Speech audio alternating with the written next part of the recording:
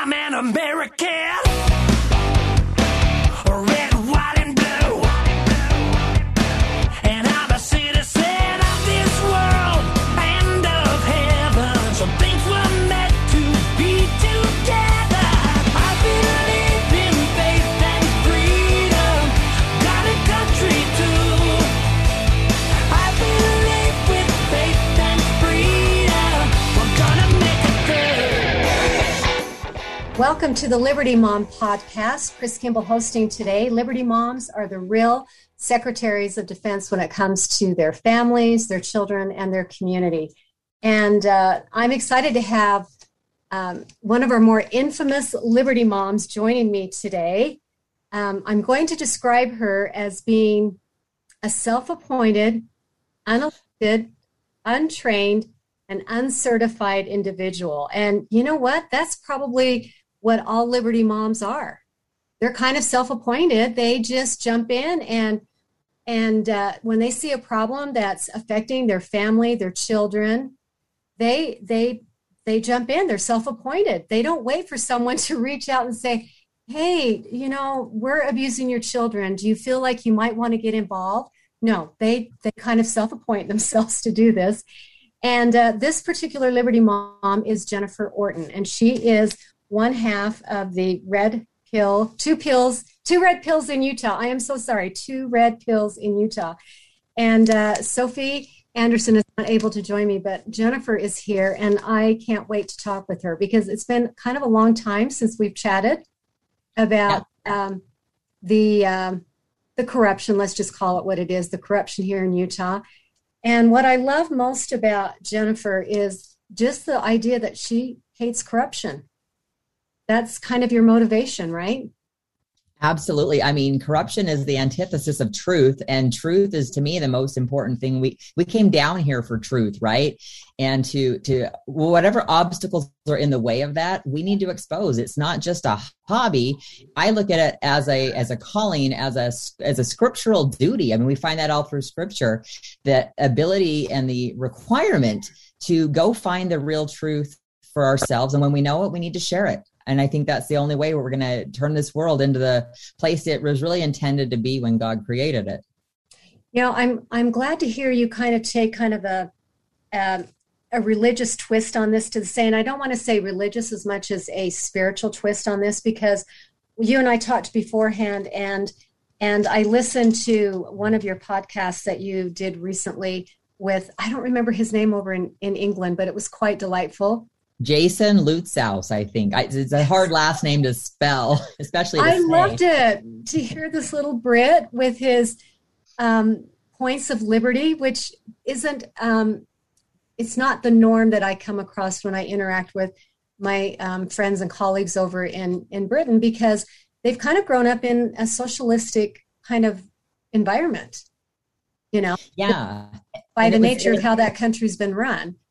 Yeah. And it's interesting because he said, I'm realizing listening to you that I need to say God more, you know, yes. Kind of a thing. And I think we all kind of forget this is really the battle of good versus evil, light and dark. It's not somebody versus the lieutenant governor versus me. It's not Utah versus, you know, whatever. Those are all symptoms, I guess, of the real problem. And again, that's truth versus evil. It's been there for millennia here on the earth. It's been here before the earth.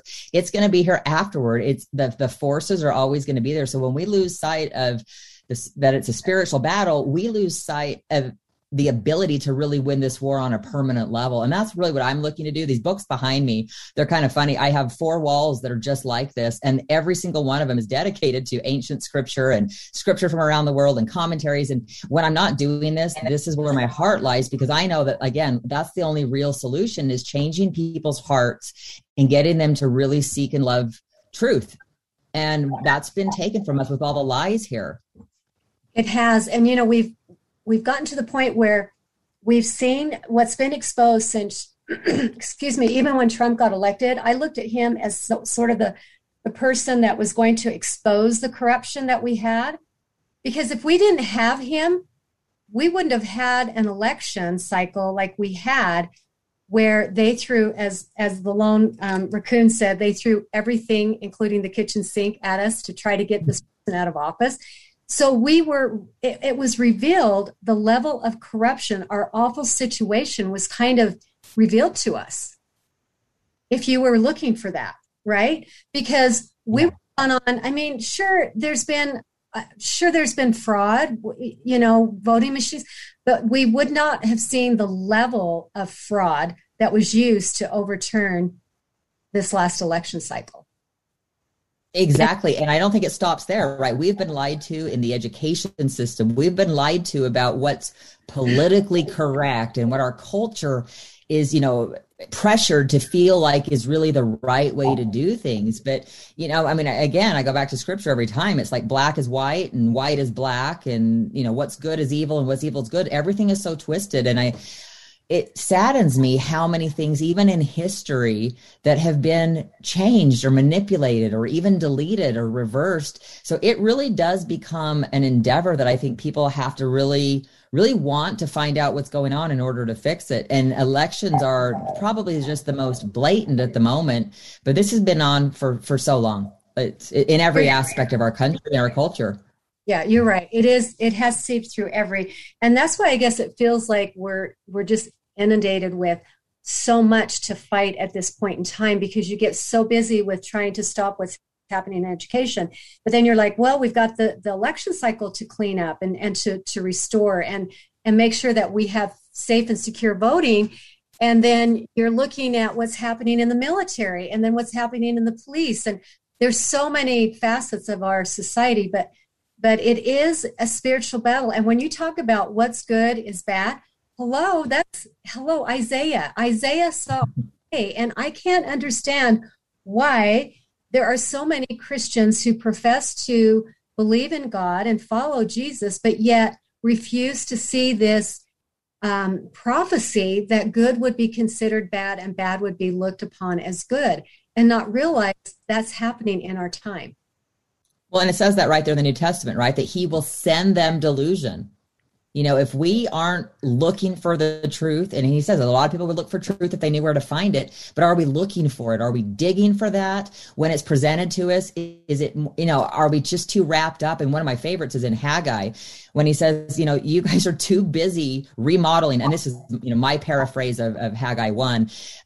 You guys are too busy remodeling your houses to build the true house of God, right? And you look at that and you're like, are we? I mean, I can't see how that's wrong.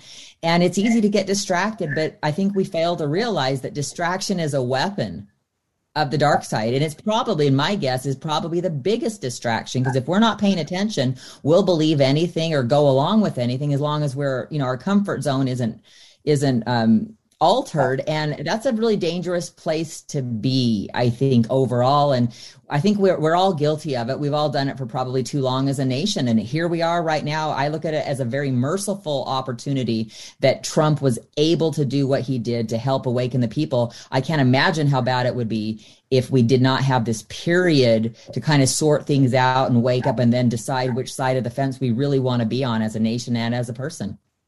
That's a good point that you make about his mercy, because he is giving us an opportunity in this time frame to, what are you going to do about it? It's been revealed. Okay, you've seen it, you've watched it, it's in real time. But how many people are still, I'm amazed at how many people are still more concerned about their trip to Disneyland, their summer vacation. And again, I'm guilty of that. I mean, we do a summer vacation, okay? We don't go to Disneyland. Don't do that anymore. Good. And but we're a society that has been lulled to sleep by entertainment, by having affluent lifestyles. We have so many things at our fingertips that makes our lives so much easier to live. I had an opportunity to go to Kenya about 10 years ago and do on humanitarian, and I shadowed a Kenyan woman in the Miganani village. And I mean, all morning, it took her hours to just get the corn ground, everything done to prepare lunch. I mean, they're just in survival mode, and it takes all day for them to go fetch the water, bring it into their home. They might have to walk a couple of miles to get their tubs of water that they carry. And we don't have all of that burden to survive. We're at a place where we should be having a self-actualized moment every day, because our basic needs are being met on a daily basis for most of us, not all of us, but for a lot of us. And what are we doing with our spare time? You talked about how you like to go in and study ancient religion and the scripture and how that pertains. What does that look like for us today? But yet, how many people are more interested in the next Netflix series, right? It's astounding that, you start to bring up anything with God, even to people who, are religious, and you can see their mind just going, where's my phone? I need to, what can I do? It's like, it's almost uncomfortable. We've gotten away from that whole point. And I love your example about Kenya. I mean, I wonder, are they more happy than we are as a people? I mean, isn't that really what it is? Man's here to have joy, right? And are we finding it in the busy lifestyle? I mean, I know I'm exhausted. There's always things to do, emails and this and that. And I go, oh my gosh, this is energy. If we could just slow down, get rid of the temporal, not all of it, but just the stuff that really isn't sufficient, and how much time we would have to really solve this problem. And I know we've had to be on turbo for these elections, given the federal and the state deadline for the information. So we've really had to ramp that up.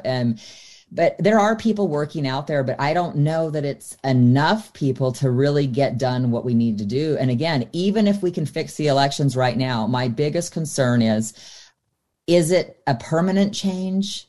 I mean, are the hearts changed? Are the people really like, wow, we lost sight of the Constitution, which was God-given. We lost sight of the things that matter most. Have we just been omitting some commandments because we're so busy in this alternate, lifestyle, which in so many ways is absolutely incredible. But at the same time, it's hindering us, I think, from going back to those core values that would really solve this for the long run. So that's really what my passion ends up being in this, and my motive in all of this. I don't want to do this forever in politics. Oh. I want to help people whose hearts get changed so that this is a long-term solution for the planet.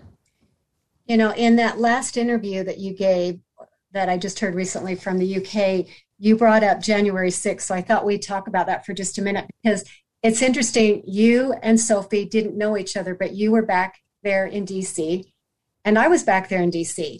And when you guys talked about how it was such a spiritual experience, that is totally what I had. I remember that morning being on the ellipse at the by the White House at the park, and we were right at the base of Washington Monument. And honestly, when they came out and it finally started and they were singing I couldn't sing the anthem. I was bawling, and I could feel the spirit of people who had died during the course of our American history, that they were there with us, that it wasn't just us in the flesh.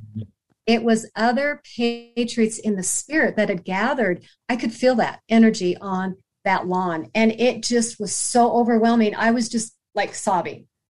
It was so beautiful and so spiritual. It was one of the most spiritual experiences I've had. And so when I heard you give that same sort of analogy, I thought, wow, that isn't described much about January 6th. Yeah. So just to be clear, though, sorry, I was not there, but my family was. My husband took the kids. My oldest daughter had a college recruiting coach for basketball coming that same time, and we couldn't reschedule. So I ended up staying back with her just for that, and it worked out really well. But my husband took the kids. And so everything I got from them real time was saying the same thing. Even the younger ones were like, wow, we did not realize we don't understand why this narrative has shifted. We were there. It doesn't make sense. But the best comment I probably got was from I don't even know. He was probably 14 at the time or something, 13 or 14-year-old son. And he's like, Mom, it just felt like there was a covenant being made. And he's like, and I don't know that he really understands covenants at a full level. like, some of us do with age and over time. But I knew exactly what he was talking about. There was something about having a group of people who were in one purpose and one mind and one heart, in God's nation, in there fighting for godly divine principles all together, that I'm like, I don't know how that couldn't not be. I mean, for the people really at that day, I feel like they are the heroes, like you and Sophie and the people who were there. They were the heroes who really showed God what was going on, because one of my favorite, and I know you know this, Chris, this phrase, you got to have the stirring below to have the stirring above. I felt like January 6th was that stirring below that awarded or granted, or whatever you want to call it, that unleashed that heavenly help, that extra heavenly help that we needed to get us through these next 2 years. Your son made a very profound statement with talking about that covenant, because that is kind of what it looked like. And we were standing, like, in fact, I was laughing because I thought, it's right during the height of COVID, and I had strangers, like, we were squished in. I mean, I don't know how many people were actually on the lawn at that time, but they were all there with a place of wanting to make sure the right thing happened, wanting to make sure that God's laws, which are encompassed in the Bill of Rights and in our Constitution, that they were being followed, and that nothing was being taken away. Nothing was being stolen. We were there to stand for that. There was no violence, the most peaceful, like I say, loving spiritual feeling. But I'll tell you, when I left and went down to the Capitol and got there like around 2 p.m, I could feel that energy shift as I approached the west side of the Capitol. And it was totally dark, negative energy. And that's where obviously bad actors had, showed up. While we were still down at the White House, they had showed up and started, doing whatever they wanted to do, whatever their agenda was.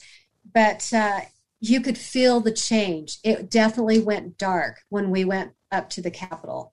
I have heard the same thing reported back from my family. In fact, they were sending me real-time footage, because I felt so bad that I couldn't go. But they were sending real-time footage of the speakers before and things waiting up, that great moment when Trump comes out and talks. And those preachers were amazing. You were there, right? They were speaking truth, and they had the energy, and it didn't feel like it was a show or any kind of similar. It felt heartfelt enough that my kids literally said that was a spiritual experience that whole day. And that really says a lot about those preachers and those people who were there for the right reasons to really bring to pass what we need to do. So I don't know. I feel like that was a pivotal moment in history, not for an insurrection, but because it was a revival. And when they were sending me the videos, it looked like a revival. I'm like, it looked like the 1800s revival. We got all these people, and they're enthused, and they're really truly worshiping. And so anyway, it made me excited. And I really do think that we'll see the other side of the spiritual benefits of that at some point in the future more clearly. Yeah, I agree. So, looking ahead, we've got primaries here in Utah, and you already mentioned about your concerns about whether or not people will stay engaged, or if we fix one election cycle, will it just go back? But I look at the obstacles you've had in Utah. I mean, when you have a governor and lieutenant governor who is assigned to be over the elections, and they're not willing to look for any irregularities, they're not willing to make sure we have a gold standard. They just want to trust them. Oh my goodness. And you've had, honestly, you've been threatened with, Spencer Cox, with his veiled threats of conspiracy theorists against the elections.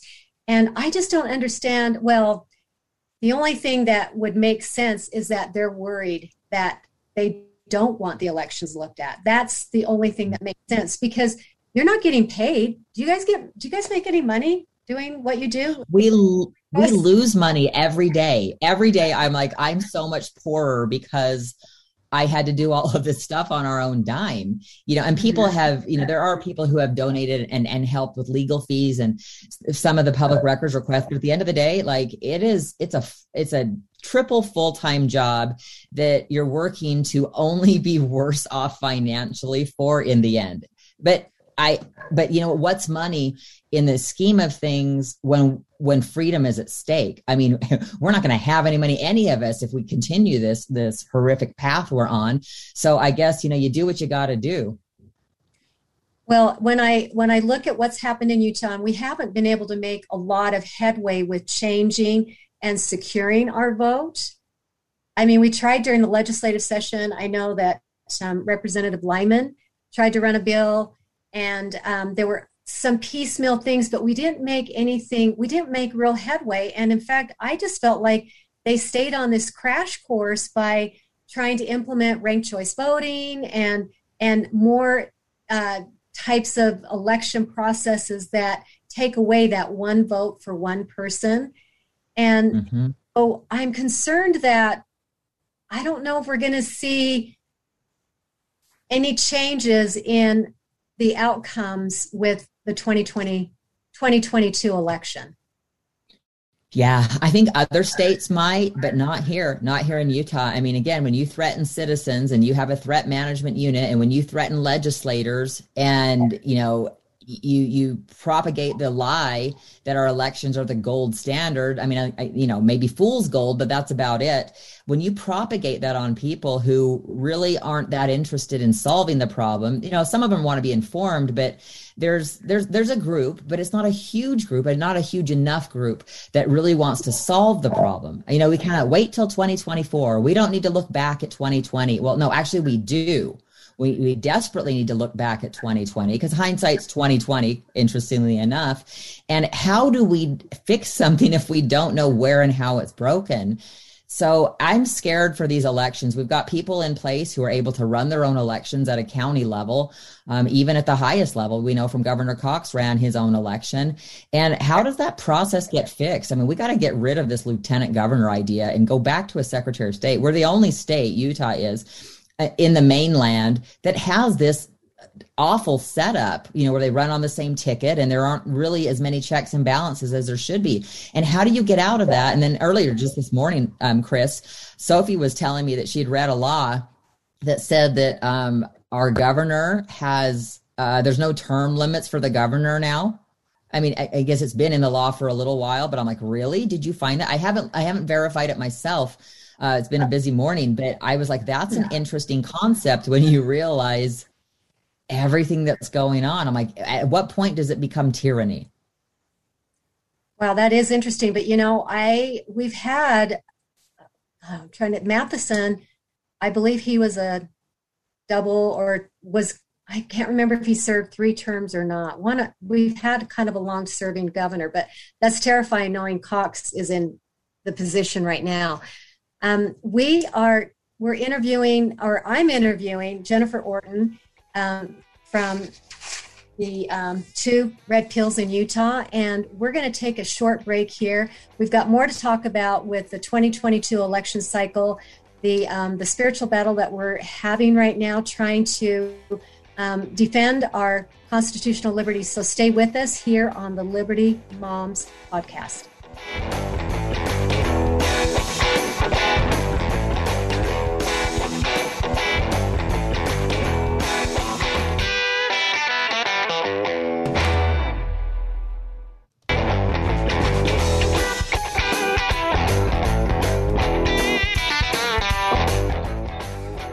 Welcome back to the Liberty Moms podcast. Chris Kimball hosting today, talking about election integrity in Utah with Jennifer Orton of 2 Red Pills in Utah.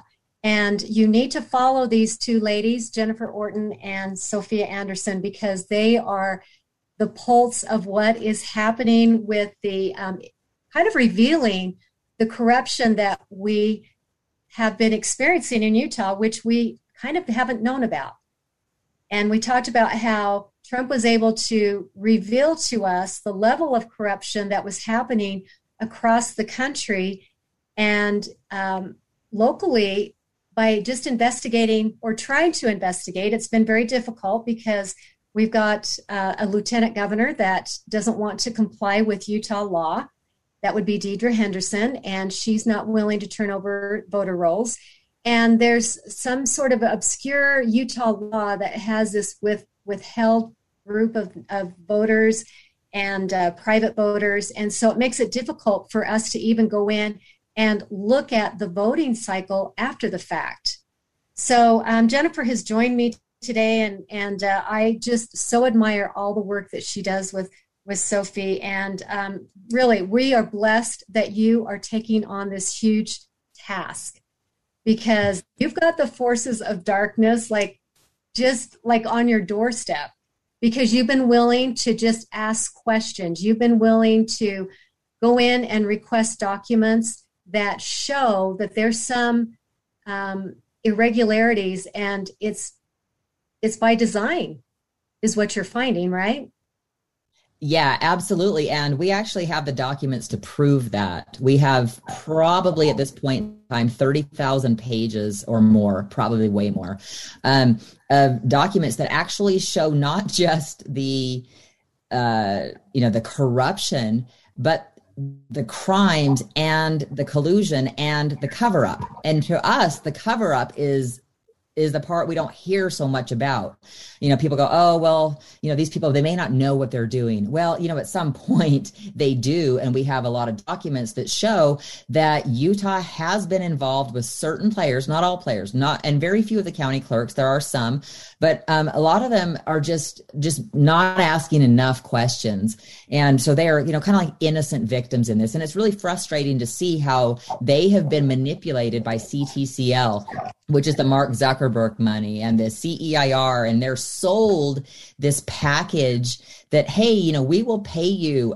Some counties in the nation got $10 million, $15 million. Anything that you asked for with this, you got. Anything. They've bought buildings. They've paid for ballots for people. They've paid for the actual machines. Tiana Epps Johnson bought a machine for somebody and gave it. And this is alarming to have third parties, especially when they're left leaning, these third parties interfering at this level with our clerks. And I just want them to step back and go, you guys, literally stop for a second and think about what are they getting out of it to give out $420 something million to you. And one of the emails that's so telling, actually, we have a couple of them that say the exact same thing. You'll like this, Chris. They actually talk, Mark Solomon is the one doing this message, and he works for Epps.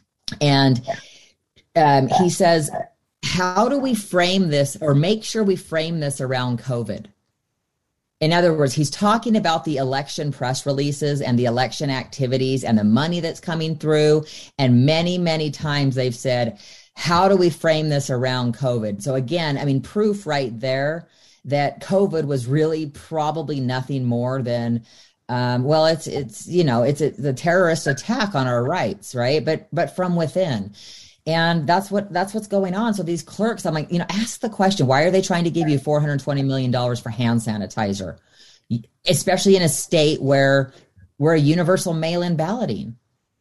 Right. What do you need it for at the polling places? They're all closed almost.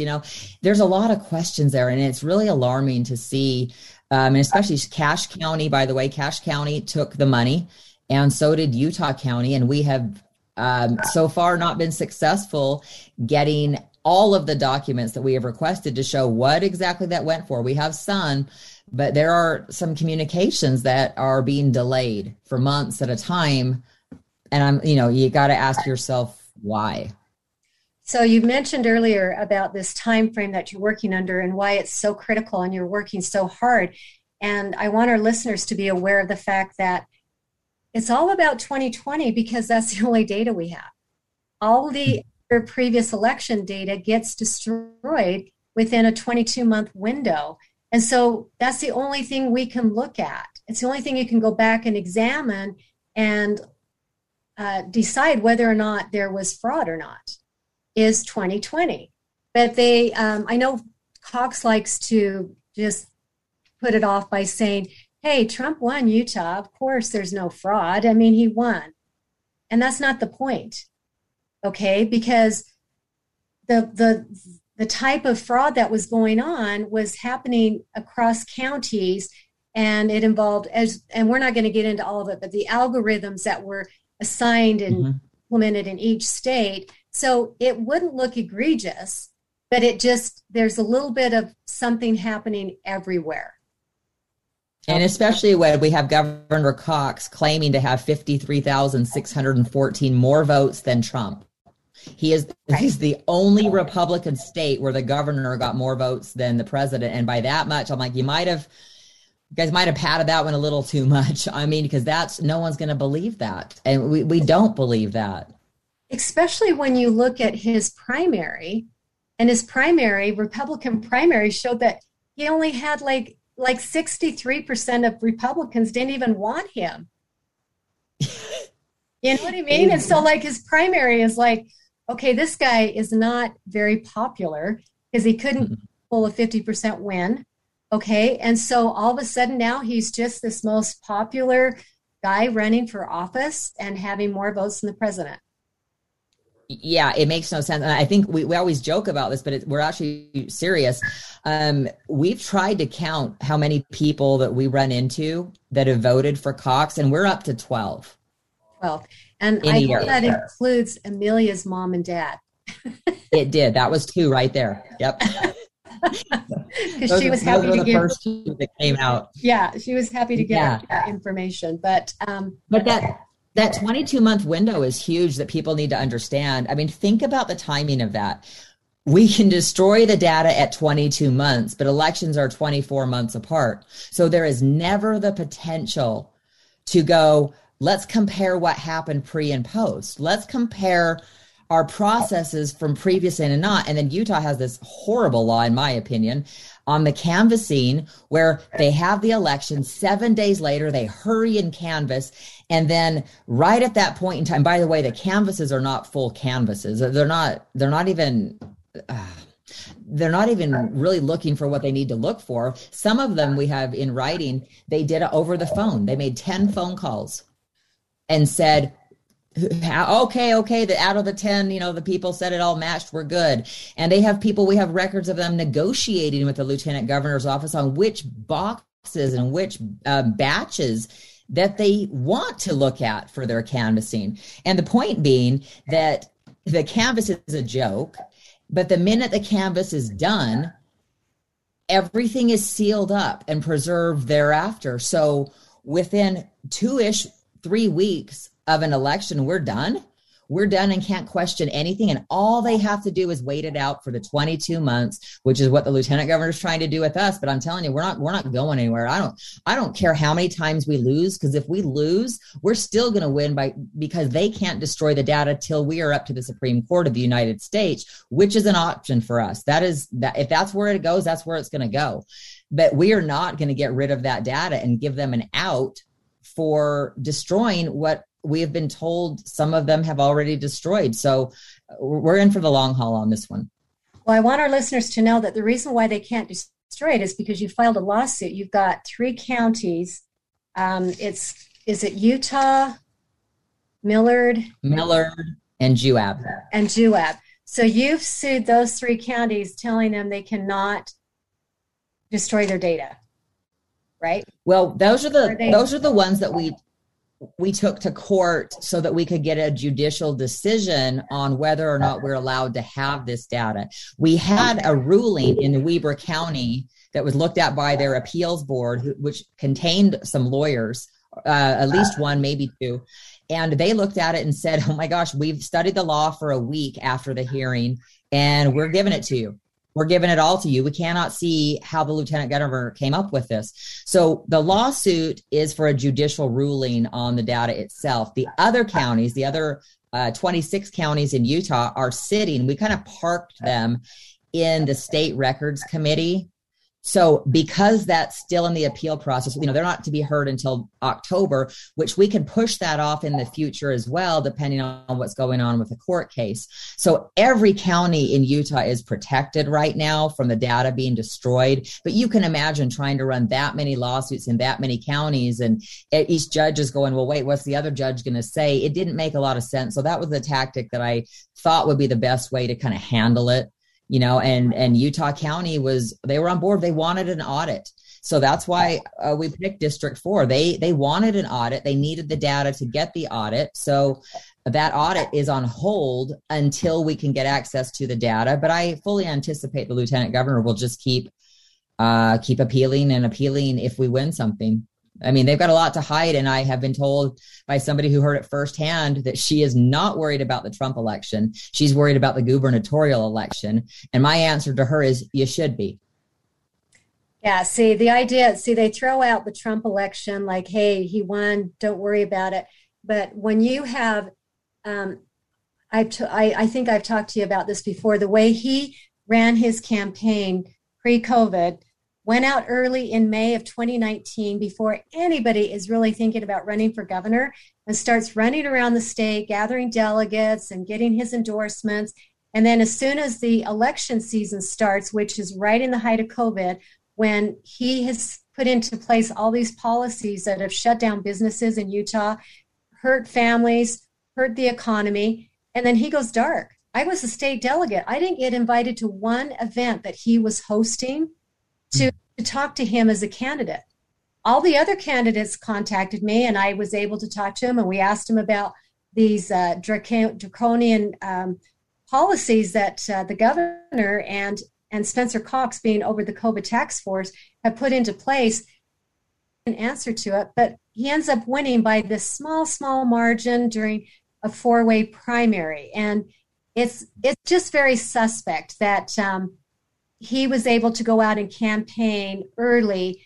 And I think he knew something was coming down the pike, that people would be shut off, and he went out early so he could get his delegates. Well, and again, yeah, I mean, you got to remember in 2013, right, the Senate Bill 25 that passed, 2013 was when Cox was appointed, selected, not elected, that's what my shirt says. He was selected for that position, that in the same year that if there is a state of emergency and the bill talks about mass hospitalizations, that the lieutenant governor is given ultimate power to do whatever they need to do to run the elections. I mean, how could you not win an election if you have total control over it? And you were never, no one wanted him at the convention. No one voted for him to be lieutenant governor to begin with. I don't really believe that the 2016 elections were completely clean. So, I mean, at that point, I'm going, gosh, did you just get a hint that we don't want you? I mean, if you can't win your own election, you have no business being there. Right, exactly. Well, that's an obstacle. I'm waiting for some names to start coming forward here, because I think the sooner somebody jumps in that cycle and can start campaigning on exposing their corruption, I think this is a great campaign season for someone to think about running for governor. I really do, because there's so much that they've just got so much baggage. Yeah. Okay. And anyway, so I'm hoping one of our listeners put a bug in somebody's ear. We're looking for candidates to run against our governor. We've got to make sure. Well, we've got one. We've got one. Okay. So Representative Phil Lyman will be running for governor against Cox in 2024. Has he agreed to that? Yes, he has. He has said that he has never sought it. He never really had thought about it. But after thousands of people, and I know this firsthand, we've had thousands come through us to say, please tell Phil to run. So, I mean, this is legitimately and verifiable. Thousands and thousands of people across the state said, Phil, we really, really need you. You're our only hope. And it's true. I mean, so it took him a while, but he finally said, well, the people want it. I don't, necessarily want it, but I see that it needs to be done by somebody who isn't in it for any of the other reasons. And he's like, I jump in 100%. I'm willing to take that on to clean up this state. Oh my So goodness. I'm super excited.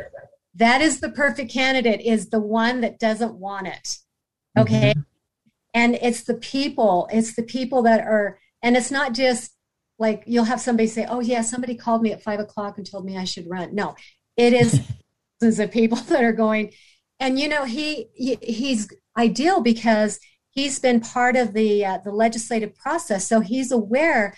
Well, hello, he's firsthand had Deidre Henderson for the law when he requested the voter record. She just totally broke the law. I mean, he has had experience of their corruption. And he's had experience standing up for his rights. We need a governor who says, gosh, the Constitution actually matters. I mean, remember, he was in jail for 10 days for exercising his First Amendment rights in a peaceful protest as the county commissioner down in southern Utah when there was another federal land grab. He paid almost $100,000 in fines out of his own pocket. Spent 10 days in jail. It was ridiculous, absolutely ridiculous. But I thought, oh my gosh, you've already proven yourself to the people of Utah that, that you're willing to stand up for what's right, no matter what it costs you at all. And so I a little bit worry about his race because he's running for House again in the fall. And he's got so much support, around the state, but he's running against somebody from the Navajo Nation. I believe it's the Navajo Nation, a Democrat, and it's a sovereign nation. And if your listeners don't know, as a sovereign nation, we don't have access into their election data at all. The lieutenant governor has been down there multiple times and not informed Phil that she's even down there talking to these people in his county.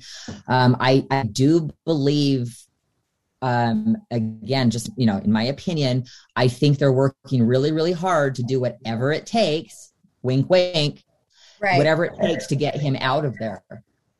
Wow. Okay, so what can we do to help Phil? I mean, of course, donations are going to help. Yeah. And so that's one of the bigger things. It's a more rural, obviously it's a rural area. But he needs to be able to get the word out. But I would not put this past Deidre Henderson for 1 minute. Not the way she's behaved.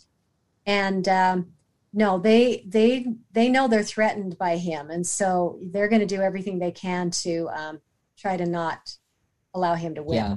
And my advice to him, which is probably completely worthless, but I just said, get your lawsuit ready. I don't know if your listeners know, but these candidates who are running and if they question the election, they've got 24 hours to file a lawsuit. Not even just, it's got to be ready to go.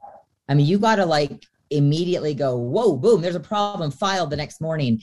And with them counting for as long as they count and dragging things on, it makes it almost impossible for these candidates to do that. So I just told Phil, I said, Phil, if there's anything you can do, let's get donations to him, have that ready just in case. Cause that needs to be, if he doesn't win, I do think that needs to be looked into. And I've suggested the same thing for Weber County with Ricky Hatch running his own election. There's a lot of people supporting Toby Molesky there, former mayor of one of the cities up north there. And he's a remarkable man. I just really like him. He's exactly what they need. And, it's strange to me when Ricky Hatch, who, by the way, has ties on the advisory board to CTCL Zuckerbucks money, he's an advisor to that whole scam there. And he's also on the election assistance committee as an advisor. And they're the ones who should have certified the machines, but didn't certify the machines, which makes me wonder what's going on with our machines here. Are they certified or are they not? Lieutenant Governor has a legal obligation to only use certified machines. And Sophie and I broke that story a little while ago. We've got more to share on that next week. But we have all this stuff going on. And, Ricky's running his own election. Now, I'm not saying he's doing anything wrong, but I'm saying get your ducks in a row for you candidates that are in these key positions that really you can feel the opposition against you. Do everything you can to file that lawsuit right away. Yeah, that's actually a very good piece of advice because I wasn't aware that there was just that short 24-hour window. Mm-hmm. It's ridiculous. There's things that we are learning about our election laws that need to be examined. And you've already mentioned, getting rid of lieutenant governor as it needs to be a secretary of state, right? Isn't that what it is in other states? Yeah. So moving back to that, where they're not coattails on top of the governor, that's horrible to have those two linked together. Mm-hmm. Right. Yeah. And we're the only state in the mainland that's doing this. I mean, my goodness. And, it happened back in 1976. And as Sophie and I were digging into this, it was very, very interesting. And we haven't talked about this before, but the governor at the time in Utah was the president of the National Governors Association. And the Secretary of State in Utah was president of the National Association of the Secretaries of State. So we had two completely national, I don't even know what the word is, leaders from Utah at the exact same time, at the exact same year, that all of a sudden, I feel like that they thought they had the power to convince other states to go to the lieutenant governor model. Thank goodness nobody did, except for Alaska and Hawaii prematurely. Sorry, my daughter came home and the dogs are barking. But I feel like that timing was just too incredible to have that level of national leadership coming from Utah, and we're the only ones who fell for this horrible plan, which has just cost us in the 30 years since, or 40, whatever. Yeah. Just chalk that up to Utah. I mean, we have a tendency to, let's invite the UN to come into our state and take sovereignty over our downtown area of Salt Lake and bring in their own police force. And and then unified police, again, a socialistic model. I mean, we're just all over jumping onto anything that is bigger and global, and instead of keeping things local control, right down to, the city and the county and everything like that. So, and it goes back to the scriptures, right? The spiritual battle. We have been warned so many times in scriptures that they will do these things for power and prosperity and for popularity. And that's really, that's the motive right there. I mean, when those things are your goals, it's going to be corrupt every single time. When you have someone like Phil Lyman who says, oh gosh, I never even thought about running, but I'm getting all these people that asking, I don't want to let them down. I know I could do the job well. And we all know he can too. That's really the leaders don't even need to be voted for in the system that we've got right now. They just kind of emerge, and Phil is that person. He is an emergent leader. Blanding, Utah, tiny town. I don't know how tiny, but it's really tiny town. And to have this person emerge from there as the face across the nation. I know Phil was just on it. You'll like this, Chris. We just were on, I can't remember where, I think it was Tuesday, with Sheriff Mack. He called us and said, I need you three to get on with me. Invited us to go down to Las Vegas in July as they do a national press conference with all the sheriffs across the United States who are willing to prosecute election fraud. Wow. So we will be speaking at that event. But that's the kind of thing that right away, I'm like, people across the nation want Phil Lyman in. And again, he's emerged. We need to make sure that happens, but we want to give credit to you, Jennifer. Thank you for all that you're doing. 2 Red Pills in Utah. Follow them on Rumble, right? There's Rumble, there's Telegram, there's Truth Social, YouTube. Those are the big ones. Telegram is the best information because we put a lot more out there that we can't on Rumble. Well, thank you for all of your work. Thank you for joining us. This is the Liberty Moms podcast. Thank you for listening in today.